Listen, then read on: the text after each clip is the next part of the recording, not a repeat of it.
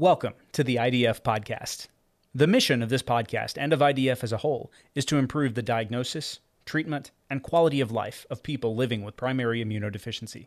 On this episode, IDF's own Stephanie Steele and Lynn Albizo sit down with Dr. M. Elizabeth Younger to discuss the PI community's complicated relationship with skilled nursing facilities, some of the barriers to proper treatment in these facilities, and how advocates are working to bring attention to these problems. Let's get started.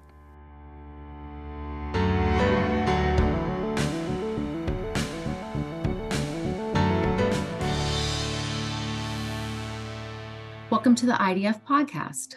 My name is Stephanie Steele, Director of Payer Relations and Policy at IDF. I'm joined by Dr. M. Elizabeth Younger, Assistant Professor of Pediatrics at Johns Hopkins University School of Medicine, as well as Lynn Albizo, IDF's Vice President of Public Policy. We are here to talk about the challenges patients with PI have when they are in need of care at skilled nursing facilities or SNFs. Lynn, can you tell us what a skilled nursing facility is? Sure. A skilled nursing facility is also known as a SNF, SNF, and it provides intensive inpatient nursing and rehabilitation services.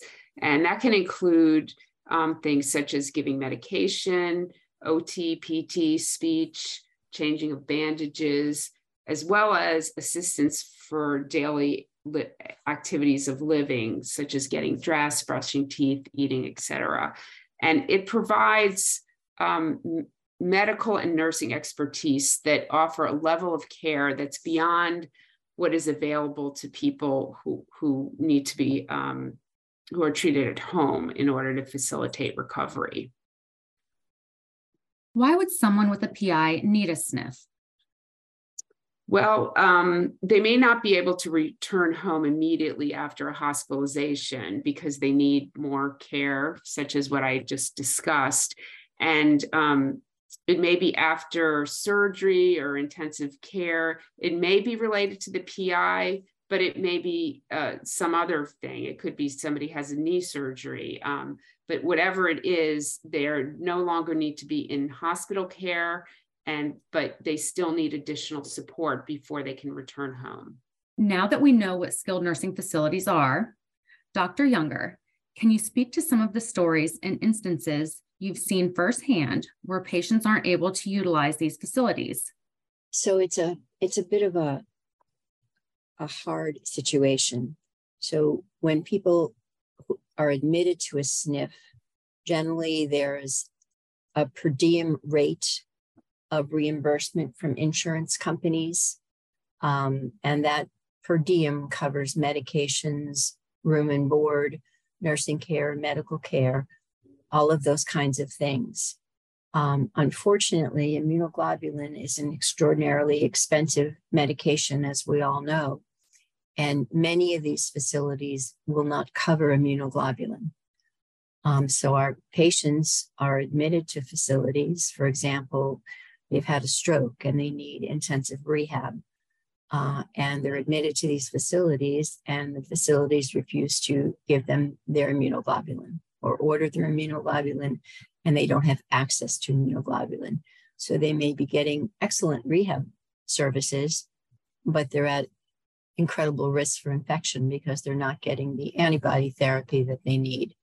And this is an ongoing issue that many of our patients who've been through this experience have encountered. Unfortunately, there is no answer yet, but we are looking to perhaps see what we can do to reverse this issue, because clearly it's a major problem for our patients. Dr. Younger, when did you become aware of this issue? Do you see it more when individuals go from an ICU to a regular hospital bed to a SNF for recovery, or say post-op from a knee replacement? So it has nothing to do with acute hospital care. Somebody goes from an ICU into the hospital, those immunoglobulin is absolutely covered in inpatient hospital facilities. It's rehab facilities, skilled nursing facilities, that are not acute care facilities. And the problem has been extant for quite some time. People are going to these facilities as the amount of acute care patients need has decreased. And with the push to get people out of the hospital more quickly than we used to, it's becoming more and more problematic because it affects more of our patients. Lynn, how did you become aware of this issue? We've heard different things from our community. And I'd love to have Dr. Younger give more specific example. But over the years, we've heard of people calling in and being challenged to try to get people into facilities, as well as if they're in a facility, in a skilled nursing facility, they're not able to get the treatment that they need. So to piggyback on what Lynn is saying, for example, some skilled nursing facilities will not let patients have IV infusions. That was very problematic when all we had was IV gamma globulin before we've moved to subcutaneous gamma globulin. So patients were not able to get IV drugs.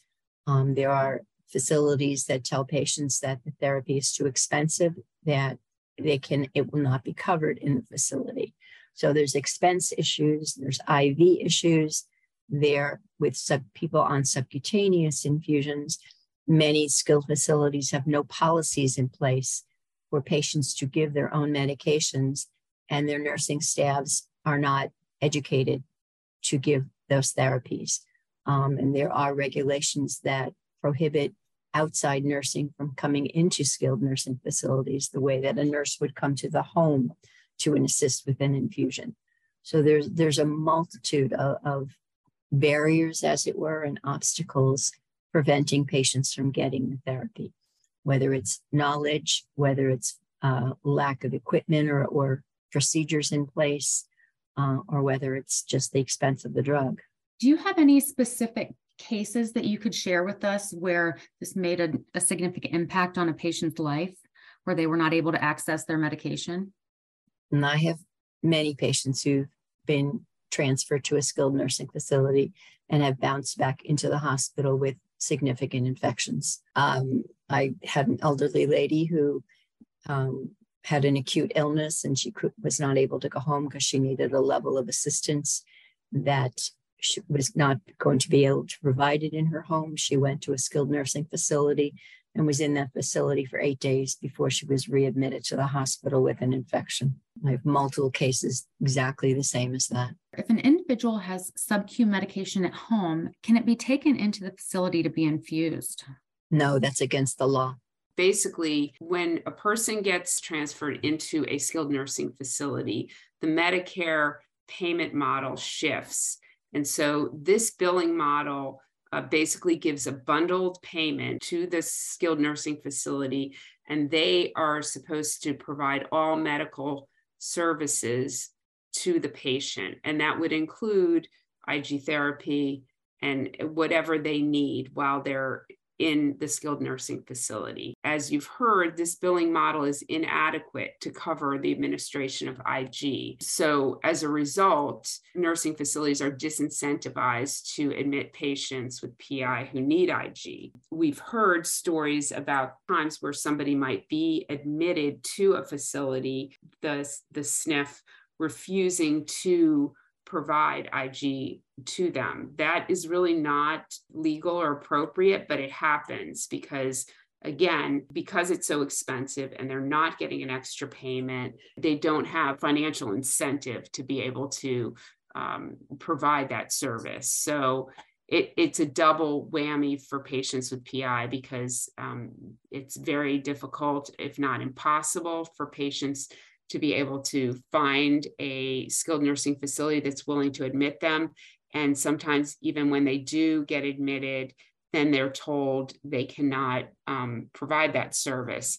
In addition, this includes all types of IG therapy, both IVIG and SCIG. Some people would think, oh, well, I get it shipped to my home, and so I could just continue to just get it brown bagged and get it shipped to the facility, and then I could give it to myself.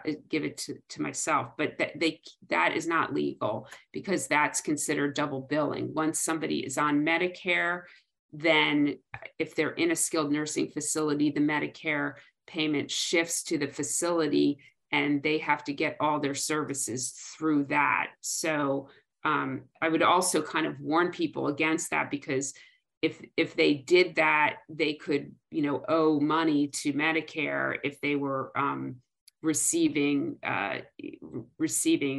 SCIG from a specialty pharmacy, say, and then they were also billing for their skilled nursing facility care. So it's a big barrier to be able, the way the policy is now for people.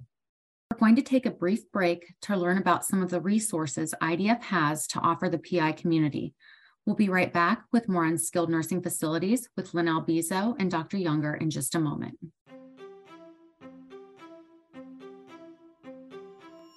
We all know there's nothing more powerful than a story. As IDF works to help create public policy regarding skilled nursing facilities and other issues that complicate the lives of people living with PI, our secret weapon will always be the real stories of people who live through these challenges.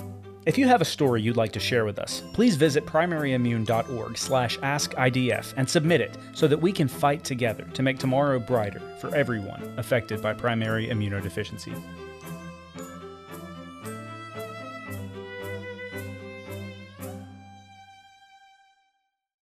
Dr. Younger, can an individual with commercial insurance receive their IG therapy at a SNF?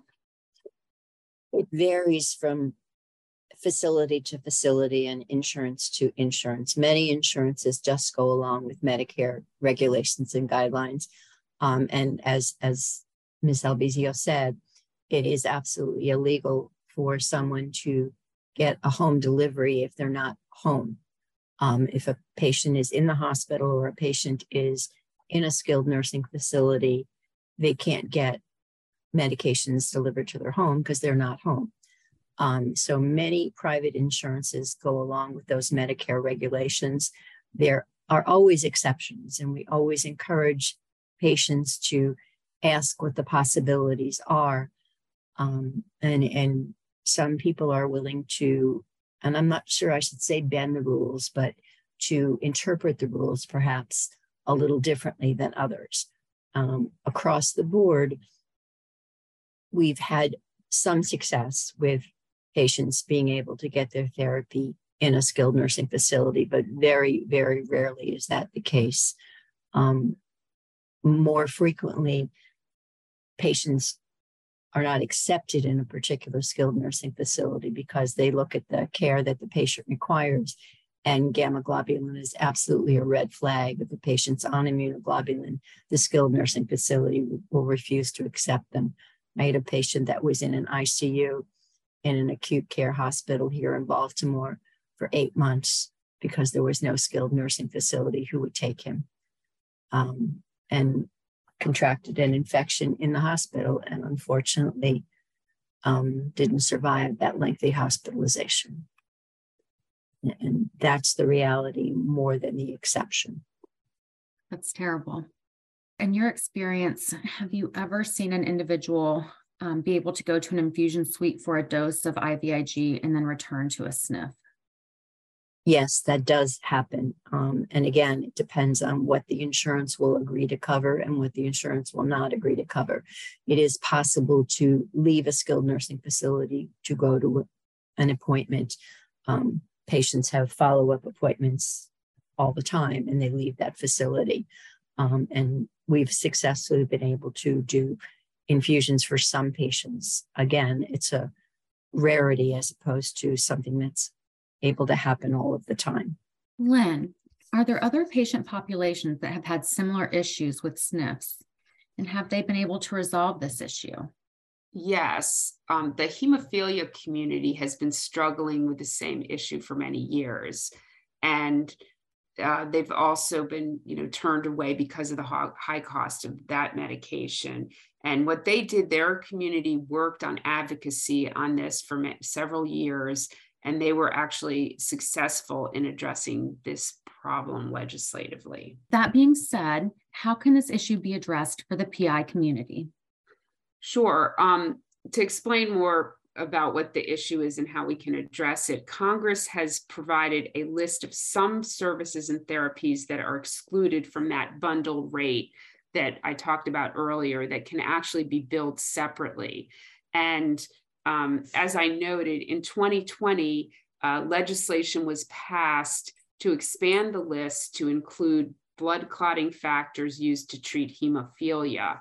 And that was the result of advocacy by the hemophilia community. We believe that a bill to add IG to this list would allow SNFs to receive additional compensation for providing IG to a PI patient and would remove the financial barrier that currently exists. Our goal at IDF is to work with Congress to get a bill introduced and passed to address this issue. And we'll need to work, we'll need the PI community members to help us to work on this advocacy. And it may be something that takes a couple of years to do. We're always hopeful that we can do it within one legislative session, but if it takes longer, we'll continue to advocate for that. Dr. Younger, Lynn Albizo, I thank you both for joining IDF for this podcast. I'm going to ask you both for parting thoughts on this subject. Lynn? Sure. I just want to say that IDF will be sending out surveys for patients and providers to gather data to support our legislative advocacy. And I want everybody to make sure to answer the surveys and also to participate in IDF action alerts to support our advocacy with Congress on this important issue. And I would echo what Ms. Albizo said. Clearly, we need some kind of legislation to get this taken care of. It's affecting our patients as the use of other biologic agents grows dramatically.